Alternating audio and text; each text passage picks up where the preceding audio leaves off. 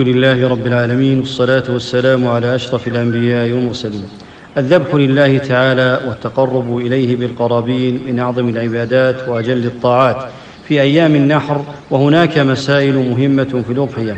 المسألة الأولى: الأضحية سنة مؤكدة، وهو مذهب الجمهور، وصرح كثير من أهل العلم بأن تركها يكره للقادر.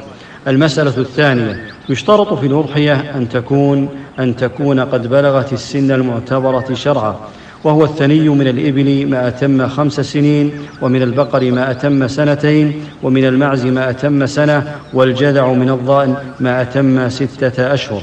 المسألة الثالثة: يشترط في الأضحية السلامة من العيوب المانعة من الإجزاء، فلا تجزئ التضحية بالعوراء البين عورها، والمريضة البين مرضها، والعرجاء البين ضلعها، والعجفاء التي لا تنقي. المسألة الرابعة: وقت التضحية من بعد صلاة العيد إلى آخر أيام التشريق، وهو اليوم 13 من ذي الحجة، والذبح في النهار أفضل، ويجوز في الليل. المسألة الخامسة: اختلف الفقهاء في حكم حلق الشعر وتقليم الأظافر لمن أراد أن يضحي، والذي رجحه ابن عثيمين وابن باز رحمهم الله، وهو مذهب الحنابلة، يحرم على من أراد أن يضحي، لقول النبي صلى الله عليه وسلم: فلا يأخذن من شعره ولا من أظفاره شيئا حتى يضحي، رواه مسلم. ومن تعمد الأخذ من شعره وأظفاره فهو آثم، وعليه التوبة والاستغفار، ويضحي وليس عليه كفارة. وأهل البيت لا يلزمه الإمساك، وإنما يلزم الإمساك صاحب الأضحية وهو المشتري لها.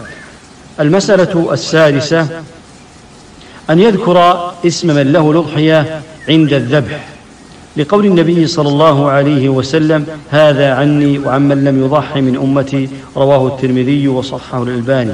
المسألة السابعة: الأضحية الواحدة تكفي عن أهل البيت كلهم مهما كان العدد، لقول أبي أيوب الأنصاري: كان الرجل في عهد النبي صلى الله عليه وسلم يضحي بالشاة عنه وعن أهل بيته فيأكلون ويطعمون، ثم تباهى الناس فصار كما ترى، أخرجه الإمام مالك.